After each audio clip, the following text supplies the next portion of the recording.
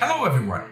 Welcome to the Ivy Academy podcast, where we discuss current topics in leadership and organizations, unpack the latest research in the field, and look at trends across different settings for insights to share with our audience. My name is Mazi Raz, and I'm the Director of Learning Design and Strategy at the Ivy Academy. We at Ivy Academy acknowledge the Anishinaabe, Haudenosaunee, Adirondack, Lenape peoples as the original storytellers and the caretakers of the land on which we are situated. We commit to honoring their past, present, and future. I'd like to encourage everyone to reflect on the history that has brought you to reside on the land and the traditional territories of the indigenous peoples where you live, work, and play. I'd like to encourage you to join us in working towards creating a just, vibrant, and inclusive community for everyone. In today's sessions and panel discussions, we're accompanied by three brilliant, lively guests. I'm thrilled to introduce a good friend and mentor of mine, Dr. Nicole Haggerty, Associate Professor at Ivy. Nicole is HBA grad of 89 and PhD 2004. We also have Michael Campbell, a graduate of Ivy, EMBA 2008. Michael is the President and CEO of Rakuten Kobo. Last but not least, we are with Fenton Jegio. Fenton is HBA of 2016. Fenton is the co-founder of Faculty, a platform of self-expression and reimagining grooming. Fenton is also the youngest ever commissioner to sit on the board of TTC, one of the largest public transit systems in North America. Friends, the title of today's live stream is How Canadian Companies Can Activate Global Connectedness. Canada certainly does not suffer from a lack of creative ideas and innovative individuals. In fact, because of Canada's diverse workforce, we can expect more colorful business ideas and innovative services or products that are deemed valuable. We do, however, sense that Canada has possibly experiencing certain difficulties in scaling up globally. For the most part, most of our ideas remain quite local. There could be many reasons for this. For example, not many ideal models for competition or for benchmarking. Challenges related to IP protection for innovative ideas, difficulty in partnering with other institutions who are willing to collaborate, and then, of course, the general attitude around success and subsequently a relatively lukewarm appetite for being global. The central question we aim to explore today is this. In the context of scaling up innovation, what would it mean for Canadian businesses to be global? And here's a provocation. Before we get too busy with different reactions to the posed question, might it be useful to open up what we mean by being global? I like to suggest we see being global from three different angles. First, this is the simplest and perhaps the most exhaustive meaning. That is, being international. From this angle, being global concerns with challenges and economic benefits of crossing national borders or geographies. The second meaning of being global is connected to the natural habitat of humankind, our globe, and the planet Earth in general. Here we can and we should trace business activities that relate human social activities and natural environments as a whole. The third meaning, and one that I think might interest us the most, is considering globality as the quality of being involved in enriching social relations. Being global isn't just about finding through lines and common denominators, but developing and maintaining the ability to encompass differences. It means that tribes, races, gender expressions, ethnicities, indigeneity, and nations do exist, and that to smooth over them is to lose something rich in the human condition. Put differently, globality as an awareness that constitutes the society primarily by its inclusive human framework, rather than distinct geographies or borders. Let us get a sense of what you think about globality. From your experience, when you think about globality, tackling which one of the following critical aspects would afford your organization to look wider and scale up across the globe? Let's spend a few seconds and think about the question and pick that one critical choice. Michael? Certainly when we were looking at going global, at starting to expand outside of Canada, the biggest question was access to capital. Do we have gas in the tank to take a model that we built here in the Canadian market, and how quickly could we get it to as many different countries as possible? And that wasn't about innovation. That wasn't about lack of will. It wasn't about lack of desire. It was just about, do we have the money to make it happen? Michael, if you don't mind sharing with the audience here, what do you actually do in your business? Sure. Kobo is one of the world's largest e-reading platforms. We sell ebooks and e-readers in 150 countries every week. We have about 45 million users around the world. And so we're based in Toronto, but have operations across Asia, the Americas, and Europe. And we have our revenue fairly evenly split between North and South America, Europe, and Asia. And that's because from the beginning, we knew that although we were based in Canada, Canada just wasn't big enough as a market to support both our ambitions and the kind of scale that we knew would be necessary to compete. So we knew we were going to have to build a global platform. We knew we would be competing against the giants of tech. And so a question for us was, how do we create differentiation? While a lot of our competitors were fighting over the US market, we moved very quickly to expand around the world. And one of the ways that we did that, one of the ways that we created differentiation was by not trying to treat every country the same, by not treating this as purely a platform problem that was about, how can I create a replicable experience that treats every country identically. We did it by partnering locally, by embracing what was different about each of the territories that we were in, hiring people with local expertise, and embracing difference at the same time as we were trying to embrace globality. And so that idea of trying to contain multitudes is something that's baked into the company, not just in terms of what we sell, which is, I think, about 6.5 million books in the catalog, tens of millions of books sold every year, and not just in terms of the languages that we encompass. I think we have books in 96 languages that we sell now, but also in the people who we've brought into the organization and the diversity of territories that we operate in. That's beautiful and fantastic. Michael, I'm curious, the wisdom to respect and recognize the differences of the parts of the globe that you were trying to reach. How did you come by that wisdom? Was that something that through experimentation or through past experience that you got to? I think it came, first of all, from having some people in the company who had a degree of international exposure already, who didn't come in presupposing that a North American perspective was going to be a European perspective or was going to be an Asian perspective. And then those very first hires, those very first employees that we found in each of those local markets, being opening to listen to that input, to say, here's how the Netherlands is different. Here's how a French reader is different from a German reader. Here's how a person who loves literature in Italy is different than a person who reads books every day in Japan. Being open and aware to that, and also just making sure that those first people that come into the organization can be advocates for that territory. It can help to reflect the needs of users in that place. That's fantastic and beautiful. Thank you. Fenton, from what I understand of your business, you are in the business of allowing individuals to be more creative and self-expressive. And to do that, there's a certain degree of respect that is required for the individuality, and as opposed to thinking that one model fits for everyone. In your business, and from that point of view, how do you see globality?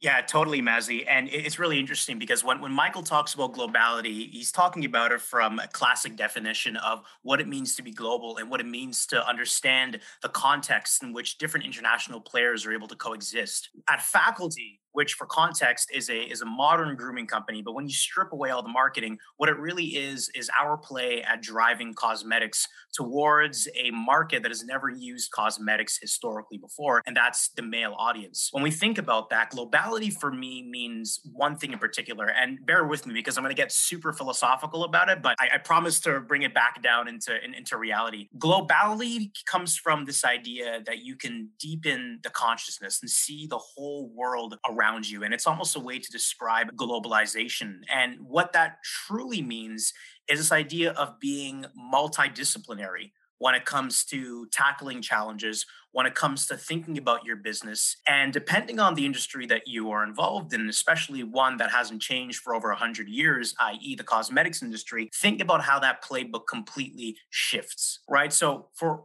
Faculty, there's a couple of things that are really interesting. We are a business that's trying to shift cultural norms, and we have a tough job. We're trying to build a community of people who are interested in self-expression, who are unconcerned with gendered consumption, and who are more concerned with being themselves. We're effectively trying to create a new market. And the problem for that is within the world of cosmetics, a $500 billion industry that has existed for almost 100 years, that playbook that already exists, it just doesn't work for us. we have to throw it out because we're catering to a completely different market. So knowing that arena that we play in and thinking about globality as this mindset of understanding different disciplines that come together to problem solve, to create new solutions, and to build on this definition of innovation, which is the creation or crystallization of something new and something viable, we have to come up with our own playbook. So how do we take awesome tropes and concepts from the world of technology and incorporate it into how we acquire customers? How do we look at the world of fashion and streetwear and hype culture and try to find ways to get guys into our funnel? How do we learn from the systems in agriculture that exist on supply chain and try to incorporate it into the way that we build our products? And it's that idea of thinking across disciplines and throwing out the classic playbook that I think is so crucial to this idea of globality, which I think, and I was doing some research on the definition, because globality to me seems like a bit of a made-up word, but it comes from a sociologist based out of Britain called Roland Robertson. And effectively what he defines it as is the intersection or the intensification of consciousness. So being able to take from these different industries to build a new playbook to help drive success, drive innovation, and create a long-lasting ROI for your business. Fenton, I'm detecting a sense of unlearning in some of the comments that you're making and some of the ideas that you're sharing with us. Is that if we have been having certain mindsets, we may have to go through a process of unlearning them as we are thinking about globality. And you also raised a series of questions that are, I suspect, the questions that are best not answered immediately, that we can consider those questions as perhaps guideposts going forward and always keeping them. And this is a really an interesting way of looking at thinking about the path forward and being global through those questions that will guide us, and perhaps we should not rush into answering them. That's very fascinating. Nicole, you are in a practice of turning minds. You're in a practice of enriching people's lives through education. And I know that you have been not only interacting with people from all over the world through your practices, both in research and teaching, but also recently you took on this new role of Ivy's, the first initiative that it has had with Africa. Tell us a little bit more about your experiences, and from your point of view, what do you think globality is? Thanks, Mazi. I love being on this panel. So first of all, thank you for inviting me here, because I want to pick up on something that Fenton mentioned, talking about an academic. And that is the idea of the intensification of consciousness. I have always thought of myself as an entrepreneur of ideas. And so my work really reflects on globality in two ways. On the research side, I've spent years looking at how the different tribes of business managers and technologists, right, the IT people, how those tribes create paths to value leveraging technology. And so interestingly, at that microcosm level, of course, it's not necessarily dealing in different countries, except that managers and technologists seem to come from different planets when it comes to how they come together and create value from innovation. But on the teaching side, I think that's where I've had the most opportunity to think about globality and how we need to prepare our students for two things: intensification of their own consciousness and an appreciation of their place in the world in a way that is expansive, while also being humble and opening up their capacity to see. And I want to talk about the continent of Africa in particular. I noticed in the chat as I was watching the screen blow up of where people are at, that we have somebody from South Africa. And there may be others with a background, if not currently located there, but a background on that continent. And here's what I'd say that I started to encounter.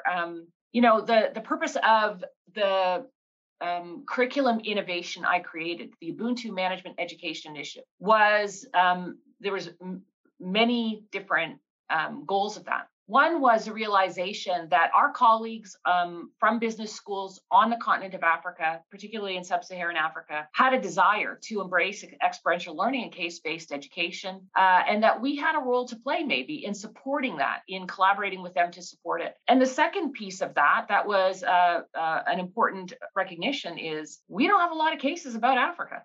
About business and about entrepreneurship on that continent. And that creates a major blind spot for our school and for our students because we don't talk about it. And not only do we not talk about it, we are, let's say, inframed by a single story of the continent. The author Chimamanda Ngozi Adichie and a great economist named Dambisa Moyo both talk about this issue of, outside of the continent, most people have a very single story of that continent. And the consequence is that we tend to approach understanding these differences and opportunities from a very narrow frame of reference, right? Which is about poverty and war and starvation. And that precludes us from having a lens of seeing opportunity, of seeing, sort of a thriving business community, of seeing,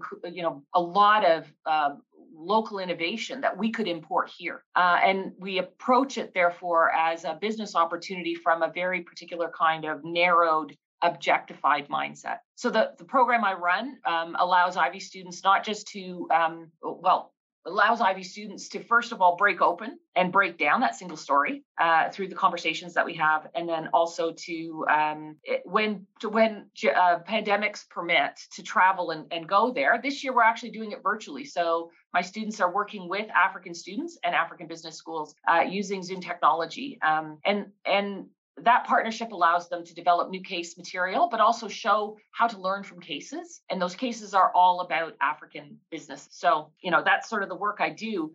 And it is all predicated on using the Ivy classroom to open up the world. Thank you, Nicole.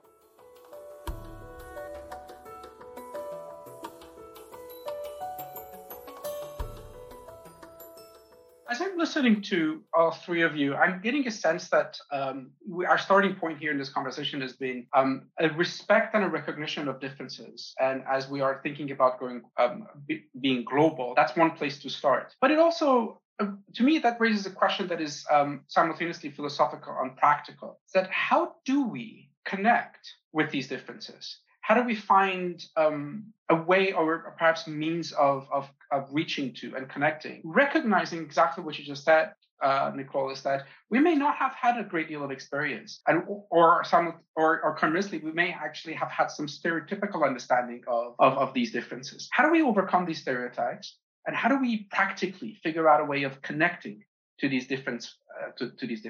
Maybe, Fenton, any thoughts or any ideas about this question? Have you ever heard of the term radical curiosity? Radical curiosity for me is this relentless desire to go down what I'm calling this productive rabbit hole, to learn, to understand, to empathize, and to get knowledge under your skin in a particular topic that you may not be completely versed in. Now, radical curiosity, if used correctly, can do one of two things. The first thing that it can do is it can really help you create connections to your daily life, from how you work to where you're operating in, and relate that back to the business innovation that you're trying to build, right? And the second thing that radical curiosity will allow you to do is continue to build connections in spaces that you might not have ever dreamed of building connections. So how are those applicable? I think the first thing is for a company like Faculty, and I'll tell a very brief story that walks through why radical curiosity is so important. But when we were thinking about our launch in July of last year, the first product that we were going to launch was a concealer. All right. A concealer is a makeup product. And the reason why we wanted to launch it was because it's got the highest demand amongst men and lowest barrier to entry. The problem, which many of the audience members have pointed out, is that there are certainly some large capital constraints when launching makeup products and even launching from a global perspective. So we thought, well, damn, we can't launch this because it's tough. What can we launch instead? And I remember reading a GQ article and seeing nail polish on one of my favorite celebrities' hands. And I was like,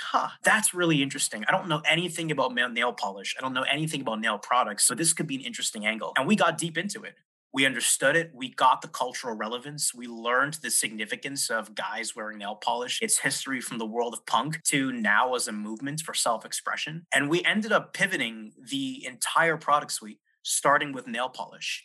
And that was arguably one of the best things that we have ever done. But we wouldn't have known that if we just trusted conventional wisdom. We wouldn't have known that if we trusted what we saw in the industry to be true and followed that exact same playbook. So radical curiosity this rabbit hole that you can go down based on a couple of really great Easter eggs that point you into a path of possible success can be so great and can be so important. And now from a people perspective, you're building connections all the time, you're driving relationships, you're learning more. And at the end of your journey and learning experience, you end up having this portfolio of people who you can rely on and who you can work with to help build the business in whatever capacity you choose. So be curious and be radically curious and always challenge convention and challenge what you do, because chances are you don't know everything. Fenton, I suspect this notion of radical curiosity that you are mentioning. By the way, I loved this idea of productive rabbit hole, and I can totally see that I'm going to be using that term so many times from now on.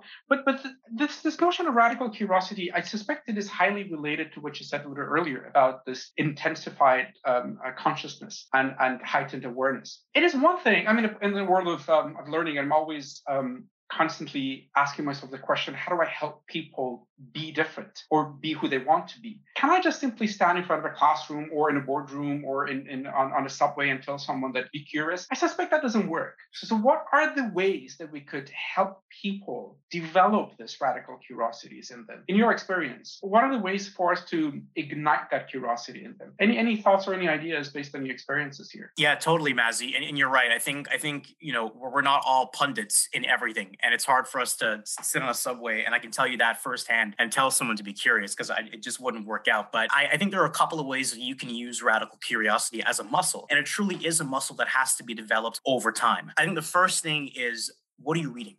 And most people would argue that you should be reading concepts, ideas, the future of insert your favorite industry that's related to you because you want to be an expert in that industry. I actually want to challenge that convention and strike up another method. What are you reading outside of your industry, outside of your business line, outside of your way of operating that helps contribute to your development and subsequently your company's development? And how, through those readings, how are you connecting that back to the business that you run on an everyday basis? So it's a function of two things, I think. It's one, how are you exposing yourself to new ideas, reading amazing things, looking at documentaries if you are not a reading person, and exploring things that are completely outside of your comfort zone? And how are you making the conscious connections back to your industry? And how can you take a little bit of that knowledge and relate it back to what you're doing, right? And this is like your classic toolkit for driving innovation, is thinking about the different industries and adjacencies that sit around where you sit and trying to bring a little bit of that into where you operate as a way to be constructive. So you got to be reading, you got to be learning outside of your industry, and you have to be comfortable knowing that when you are engaging with these different topics, you're not going to know everything. But that's the point of this. That's very interesting. Michael, I suspect that Fenton's invitation to people to read differently and widely is something that perhaps you would enjoy hearing about. Music to my ears. Music to your ears, exactly. There you go. What are your thoughts or your concerns about how to connect with other human beings, recognizing and respecting differences, but at the same time, reaching out and connecting? For me, it's this really interesting mix that I think needs to be cultivated when you're starting to sort of come out of your business comfort zone, of this odd mix of humility and fearlessness. And the fearlessness part is kind of easy. Like so much of a business education is kind of about jamming a certain level of fearlessness into people, giving them a set of tools that make them feel that they can accomplish anything, whether or not they actually can. And then that's what propels you forward. But balancing that with a sense of knowing that you don't know everything, being open to ask the question, being able to kind of create some vulnerability within your own organization so that people feel okay about asking those questions, about digging a little bit deeper, about trying to uncover the subtleties of a particular market or the needs of a particular customer.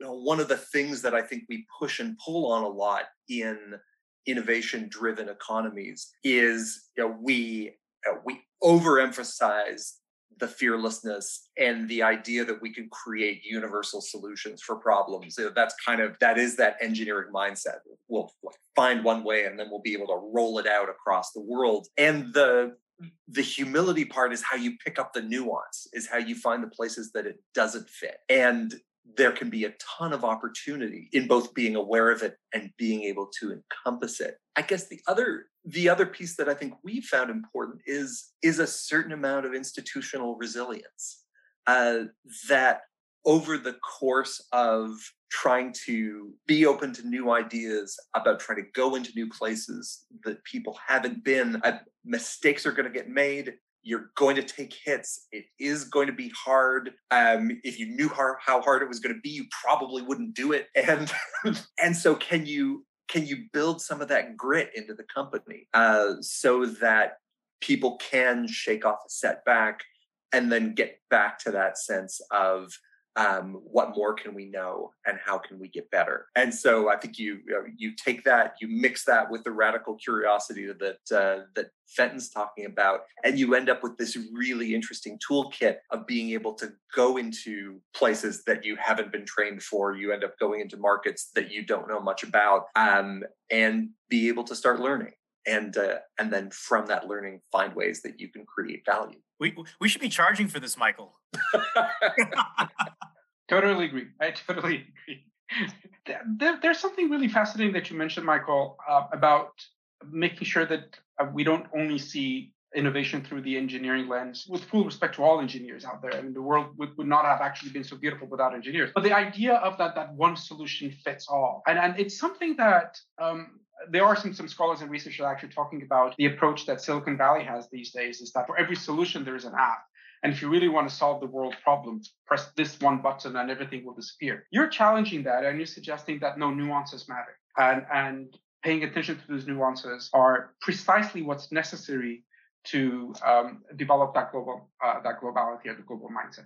It's interesting because it was one of the greatest challenges that we had while raising funds for Kobo in the early days. We did the Sandhill Road tour raising venture capital, and the hope was, and you could see it in the eyes of every VC that you sat down with, it's like, okay, you've got a piece of software, you've got something, and we're just going to be able to sell like a lot of it with a small number of employees to 100 million people. And the answer was, well, actually these countries are all kind of different. They're all going to require a slightly different solution to kind of make it work. We think we can do that in an efficient way, but it's not one master solution to own them all. And that's the only way that we can make ourselves different than Amazon, Apple, Google. Like, that's actually how you win against a company like that. And frankly, like, a lot of investors just found that too scary to go after. The ones that said yes, in the end, we're pretty happy that they did. Beautiful. Nicole, being a scholar of information technology and the whole of the world that is around that, I suspect that Michael's point of view and approach is something that you've encountered in research and in the work that you do. Am I correct? Yeah, absolutely. I was busy thinking about the other thing that they were talking about, but let me pick up on this because, I think, the interesting thing about technology is that people see the surface, which is, here's a piece of technology, and they don't understand the deep structure of the path to value creation through management capability, right? And that management capacity to say, we may have a piece of technology, but how it interacts with its social conditions in any given market matter. And so that nuance and pulling out the sort of unique managerial approach, even given sort of a common idea of a reader, right, with books, that is where unique value is created, right? That is the place where unique value is created. And that's a managerial challenge more than it is a technological challenge. And so the point I want to pick up on that I heard from both my colleagues here, Fenton and Michael, is the journey towards globality as a mindset, right? Starts with the interior mindset of the individual, right? There's an interior learning that has to take place inside the individual. And, for Fenton, what I heard was it starts with reading outside, right, of where you're at. And with Michael, it starts with being in a geography and figuring it out. There's a certain amount of, you talked about grit and resilience, Michael. When I think about how do we bring that into the Ivy classroom, right? So that's what I hear, that's what motivates me, that motivated my own journey. It started with a TED Talk. Sorry, but It started with a TED Talk. I mentioned the author, Chimamanda Ngozi Adichie, has a TED Talk. I implore you all to watch it. The Danger of a Single Story. If you've not watched it, watch it. Here's why. I start my course with that. I start many conversations with it. Clearly, this one being a one. Hate to plug a TED Talk, but it's a pathway into the inside of what is my single story. The first thing it does, and the first thing I use it for, is to challenge people to think about the single story we have of a whole continent, the continent of Africa, and the danger that harboring that single story has for our capacity to even see difference.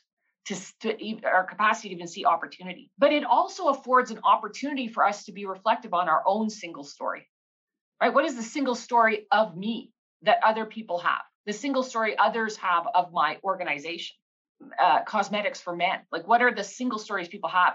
How do I break down those single stories? And I think for IB students, the work that I do is focused on two things, because it's also been my own journey personally. That is humility.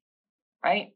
The character attribute of humility is about being reflective, being open-minded, and being a perpetual learner, right? To be able to see, when am I not making things visible, not accounting for the single perspectives I might have. And the other is collaboration, because collaboration brings cooperation and interconnectedness. And you put those two things together, right? And facilitate the discovery of those things in our students, in ourselves. Then you've got the right interior platform for an exterior approach to globality and interconnectedness. You make me want to come to your class next time around and actually take your course, because these are lessons that I very much would like to hear, get involved with, and practice on an ongoing basis, Nicole. So I'll make sure that I'll figure out a way of enrolling in your course. You're welcome anytime, Mazzy. Everyone's welcome. I have a dream of an alumni-based collaboration with these African business schools, because it is a unique capability of the Ivy community to use the experiential case-based method, right? And to engage in conversations about business from that platform. So alumni program, here we come. There we go. Fantastic. Michael, the question that it's been on my mind, I mean, we're really talking about some very interesting human aspects, and really we're lifting the hood and truly looking at what's underneath this notion of being global and embracing curiosity, humility, collaborations for the purpose of being global. As an executive, as someone who's been really experienced, highly experienced and successful in this world, what advice do you have for people who are about to embark on this journey? What are some words of wisdom that you may want to share with them? I think one of the most important things that we did was that we looked at the idea of being an international company with intention. And there were so many decisions that we made very early on, before they were commercially relevant, before it was going to turn into revenue, that allowed us to not just be a North American company, to not just be a Canadian company. And they felt like expensive, dangerous, risky decisions at the time. As soon as you decide to support multiple languages, as soon as you decide to do multi-locale, everything slows down. Everything becomes more complicated. You just you take on a lot of engineering baggage, you take on a lot of logistical baggage, but it was absolutely the thing that determined whether or not we were standing here today. We made those decisions early on. A lot of our competitors said, the US, it's the largest market for ebooks in the world. That's where we're going to spend all of our time. And so that allowed us to move to every other country where it looked like digital reading might have a chance of taking root very quickly. And it bought us 2 years of running time. It allowed us time to build market share. It allowed us time to find customers and build brand and kind of build loyalty. But it started with these really rugged, gnarly conversations at the beginning. It's like, this is going to be painful until it starts to pay off. But if we hadn't, we would have been like a lot of our competitors, kind of locked in a single language, single territory world, and then try to figure out afterwards, how do we get out? and realizing that then it's even more difficult and more expensive. And in the meantime, everything we were doing from a people perspective, everything we were doing from kind of a philosophical perspective was based around this idea that we're trying to encompass a world of reading. We're not just trying to be a great Canadian digital bookseller. It was that there were really going to be 4 or 5 global platforms that are going to dominate the space, and that we could, coming out of Toronto, actually be one of them.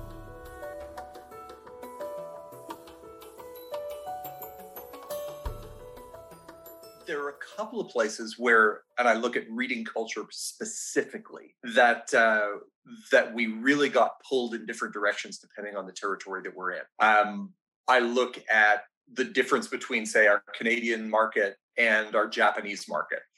Japan's a huge territory for us, and yet in Canada, let's say 2/3 of the reading is happening on e-readers, on dedicated devices that we manufactured and sold. In Japan, almost everything is smartphone. E-readers not a product category at all, and that didn't just mean that we had to have a really good experience for smartphones for e-reading. That's something that we had to do everywhere. But we found that the reading culture there is almost entirely graphic novels and manga. So about 60% of what we sell in Japan is illustrated content, is graphic novels, and that the expectations around how you view that are incredibly high. So we would have publishers turning us inside out to make sure that the way that we rendered images had absolute fidelity to the paper product that they were selling on newsstands every day. The speed and the rate at which people could zip through manga at this ferocious pace was something that we had never experienced anywhere else. And then the rapidity at which they were expecting recommendations, new books, get me to the next in the series, move me through this particular genre, this particular artist, were things that we'd never encountered before. So like one capsule example of just one reading culture very different from other ones that we've seen. We have other places where the challenges are regulatory. You can't discount a book in France. You have to, everybody has to sell them at the same price. It's the law. So all of this beautifully elaborate price management, discount curve sensitivity and stuff that we built for other territories suddenly went out the window when you're really competing on experience. So 2 examples of 2 what looked to be very straightforward countries that actually required us to kind of rip apart big parts of the product and think about them differently. That's beautiful. And I agree with Fenton. We actually should start charging for this. These are some really good words of wisdom for people. Yes, we should. Fenton, there's something really unique about your experience, and that is that you're not just very interestingly global, but you're also connecting with and perhaps simultaneously building a non-existent conventional marketplace. It wasn't out there. It's not something that you're stepping into a market that was well defined with parameters of success and whatnot. You actually had to define it. And in that experience, would you be willing to share some of your key learning with people? Oh yeah, certainly, Mazzy. And it's been an anthropological journey, to say the least. I feel like I'm an explorer trying to understand this new audience that I'm trying to build that could be seen as an adjacent audience or one that doesn't exist or what have you. So when we think about finding our customers, we think about generations.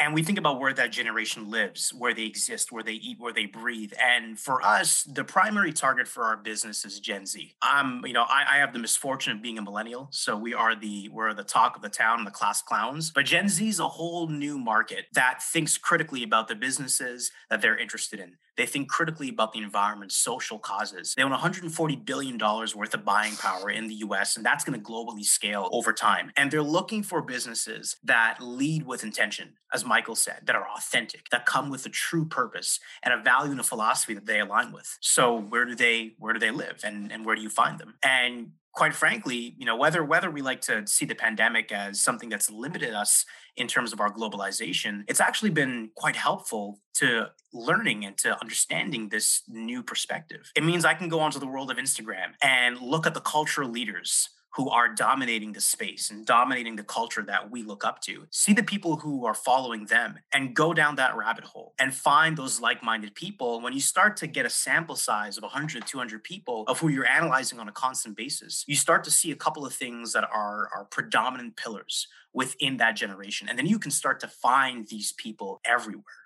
Right. Another great way that we try to find our customers is through the content we put out. We try to put out amazing content that speaks to people, and the people who it speaks to will engage in discussion, in conversation, and we can learn from them. And we're constantly talking to this generation in one way, shape, or form, whether it's through these interviews or conversations or through the world of TikTok or Instagram or social media. And quite frankly, some of this stuff means that we have to go outside too. And I believe that in a world where we get back to what's normal, we're going to the parades. We're going to the hot spots where people hang out. We're having conversations with them, and getting back to that whole ethnographic research and an anthropological journey. We're really just trying to witness and view it all happening right before our eyes. So that's sort of the surface level approach. So that's radical curiosity in practice. Exactly. Lived and embodied. That's beautiful. Thank you. And Nicole, I'm probably going to say something a bit controversial here, and if I'm incorrect, please correct me. I suspect this notion, globality, the danger of the single story, just doesn't happen only with respect to globality and across nations. Even local, it is exceptionally valuable, right? Single story. It is in daily life, not just only from a global point of view.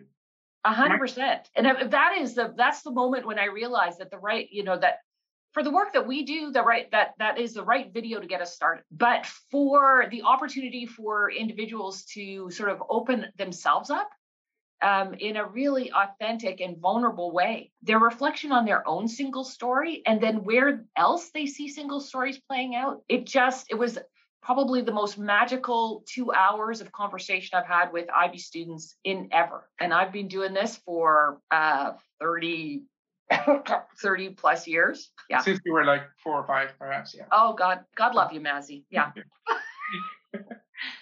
If there's any last words of wisdom that you wish to share with people, that'd be fantastic. Let's go with Fenton first, and then Michael, and then we'll return back to Nicole at the end. There was an interesting piece that Nicole mentioned around innovation having a portion of its scalability coming from management systems. And I wholeheartedly believe that. When I think about innovation, it's broken up into the client side and the people side on the internal. As leaders within the community, I always implore at the end of these talks to think about your workforce and to think about how you can drive inclusion in that workforce, and to think about how you can drive a workforce that comes from different disciplines, because there's so much magic in the brainstorming and the idea creation of people who come from such various backgrounds. And having a human lens is proven to show an incredible financial return that shows up on an income statement and is not just a PR plug. So for the sake of radical curiosity, for the sake of innovation, and for the sake of going global, do your best to bring in a workforce that represents that. And I promise you, you will be on your way to driving profits like never before. Thank you. Michael? I think there's a bit of a tendency in Canadian business to think modestly, to look at what a good, nice size success would look like. And so I think there's kind of been a general narrative about how do we inject more of that fearlessness into Canadian innovators, into people that are starting new companies in Canada. And I absolutely agree with that. And that was the momentum that powered us forward, is that you absolutely could build a global business from Canada. But the humility piece is important too, because that in the end was what allowed us to stick in different markets. Being Canadian, encompassing diversity, not having a legacy of being an imperial power, being being a dominating power, was what allowed us to go into territories that really resist that kind of legacy and history. So having the kind of notional Canadian flag on our lapel was something that allowed us to work in countries and with companies who in many ways were trying to defend themselves against encroachment from other big companies from other places. So embracing that Canadianness as opposed to trying to starch it out and just becoming a slightly colder Silicon Valley is a unique opportunity for us. Can you take all of the virtues of tolerance and diversity and openness that are embedded in this country and power that with the fearlessness that we know that a great education from somewhere like Ivy can help to inject, along with a lot of plain old homegrown ambition. So that's what I would love to see. Thank you, Michael. Nicole, I know that you also have a lot to share with us. Let me leave you with one word. The word is Ubuntu. Ubuntu is a South Bantu word that means I am because we are. I am because we are.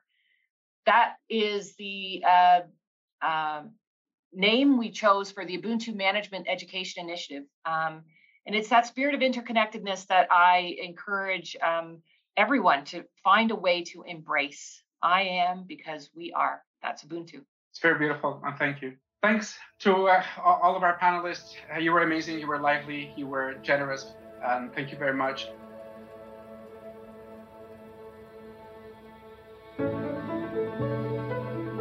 Thank you for tuning in and listening to this episode. We'd like to extend further thanks to our guests for taking the time to share their knowledge and insights with us. The Ivy Academy podcast is produced by Melissa Welsh, Sean Eklund-Grant, and Joanna Shepard. Editing and audio mix by Carol Eugene Park. If you like this episode, make sure to subscribe for similar content in the future. Please visit ivyacademy.ca or follow us on LinkedIn, Twitter, and Instagram using the handle @ivyacademy. If you liked this episode, make sure to subscribe for similar content in the future. You can also learn about our organization, the Ivy Academy, and check out all our activities, events, and programs. Thanks again for listening. We look forward to having you with us for the next episode.